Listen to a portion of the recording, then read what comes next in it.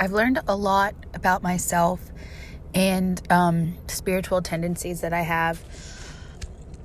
Well, maybe not spiritual tendencies, just overall personality traits that I have. I hate conflict. I don't like having to have tough conversations with people. I try to avoid it at all costs. I'm also the type of person that likes order. And when something goes wrong, I always try to fix it. Like, I don't want to say that I'm a fixer type, but I hate to see people in tough situations, in unforeseen circumstances, and think that there's nothing that I can do to help.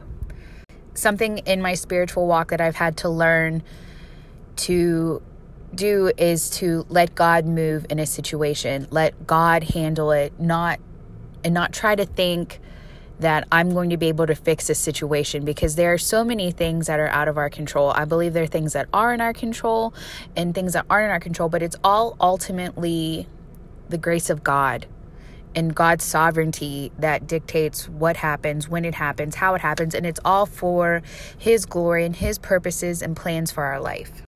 Our hope has to be in Jesus, and in that we have to believe that if someone is meant to be saved, God will do that in His timing, according to His plans, according to His will and purposes for our lives. And the person in particular that you might be praying for, we are the means of spreading the gospel, the message. The Holy Spirit lives in us, and it's something that God works through us to maybe minister to someone, but we don't actually do the act of saving. That is all Jesus.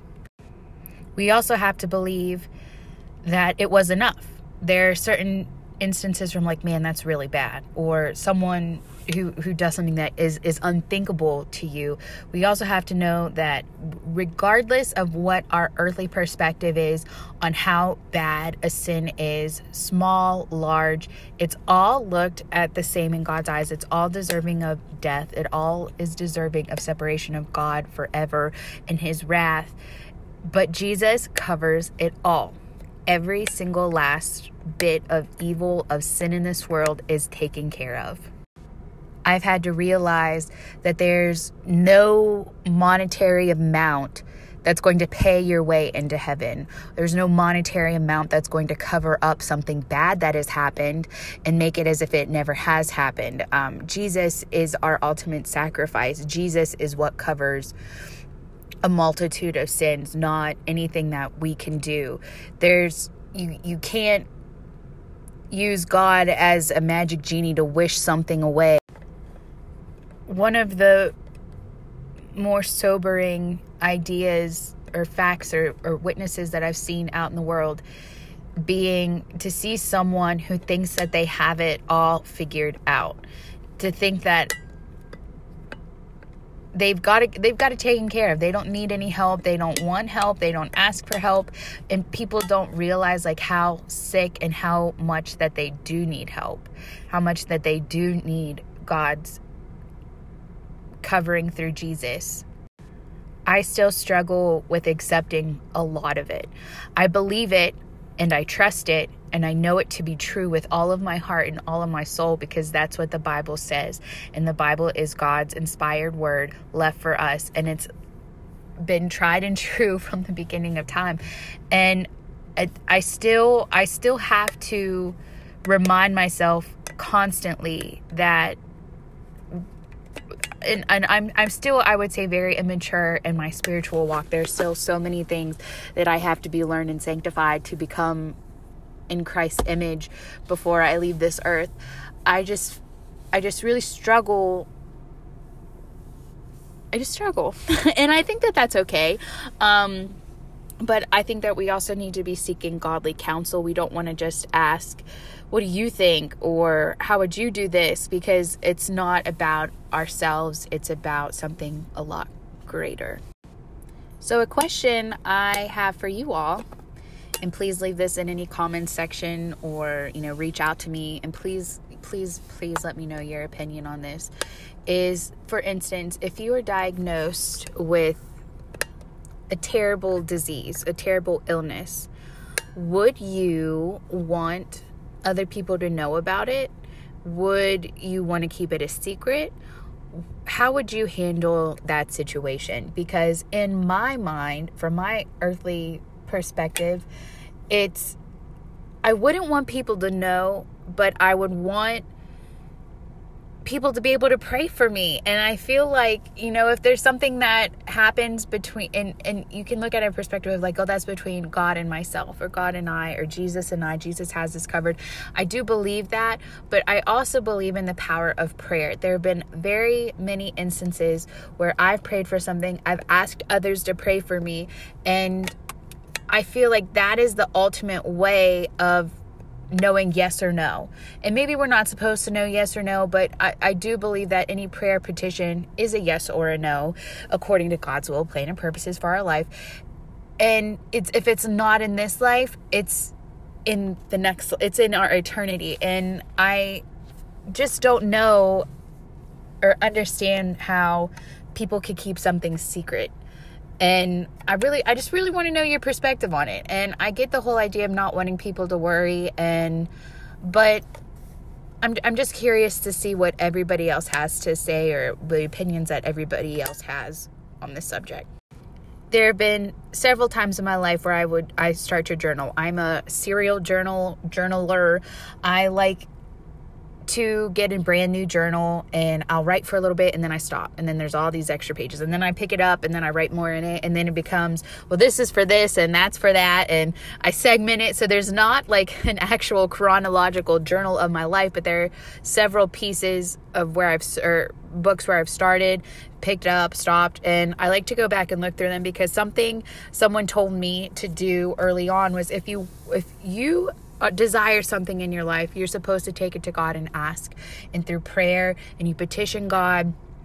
I like to write them down because God is so faithful, and I like to see what I've prayed for throughout the years, and reflecting back, being able to say, oh, God answered that this way, or God answered that way. And it is such a great witness. There have been very many times in life when I'll be down, or I'll feel bad about myself, or try to throw myself a pity party. But when I look at those journals and I look at the things that I've prayed for, and I see the things that have come through fruition, it warms my heart.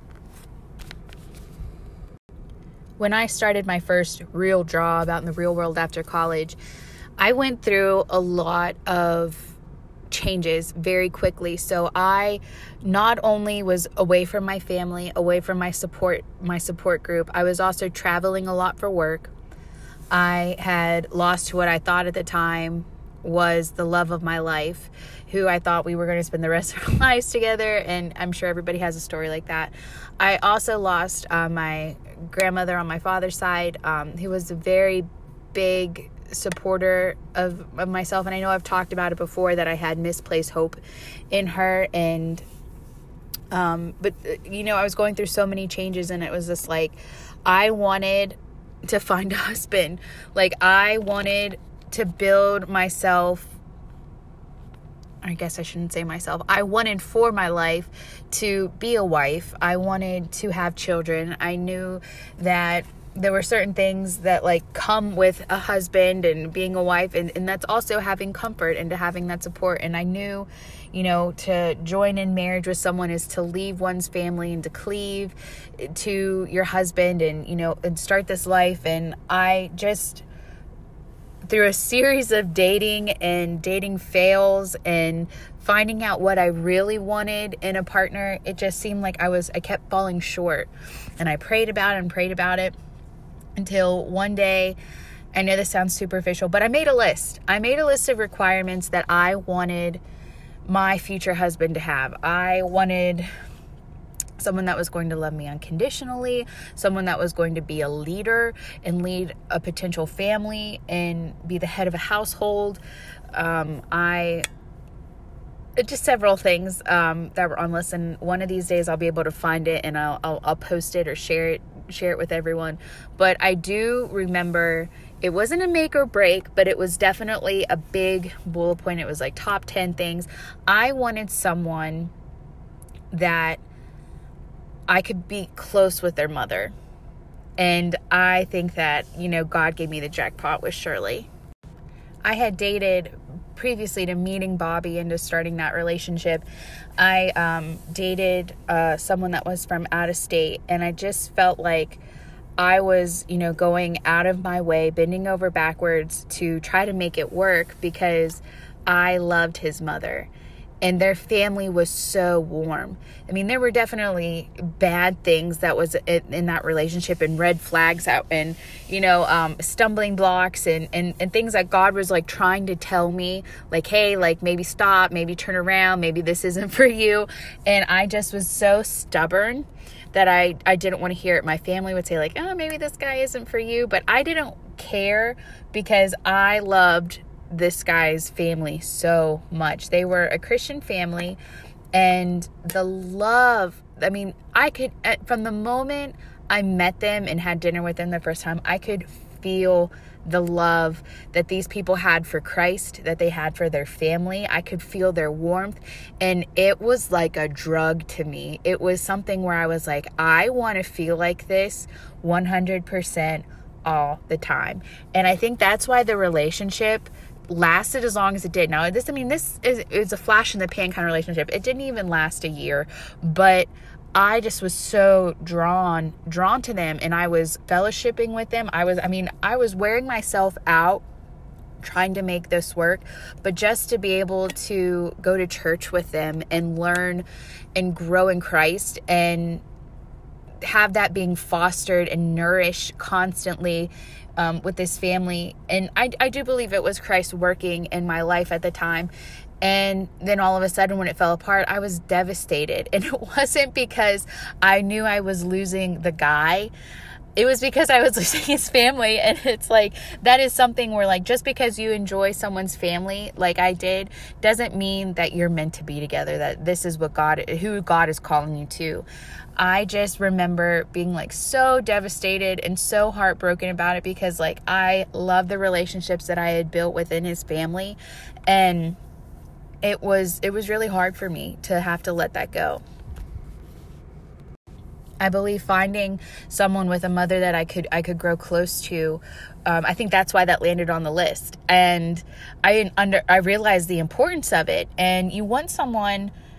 For me, I wanted someone who loved and respected their mother, and just someone that I could grow close with. And I never thought in a million years when I met Bobby that I would be getting that back. So it wasn't like God was saying like, no, you can't have that. It was like, you're not going to get it this way. You're going to get it my way. And that's still a really hard truth for me to understand, is like, the things that I want, most of the time I feel like would align with God, but it's not going to be the way I see it, and it's not going to be the way I or self, it's not going to be that way. So God had already found my husband. God had already found my mother-in-law, and knew and had it lined and had it all worked out. And it is like so refreshing to know that's something that I had prayed for.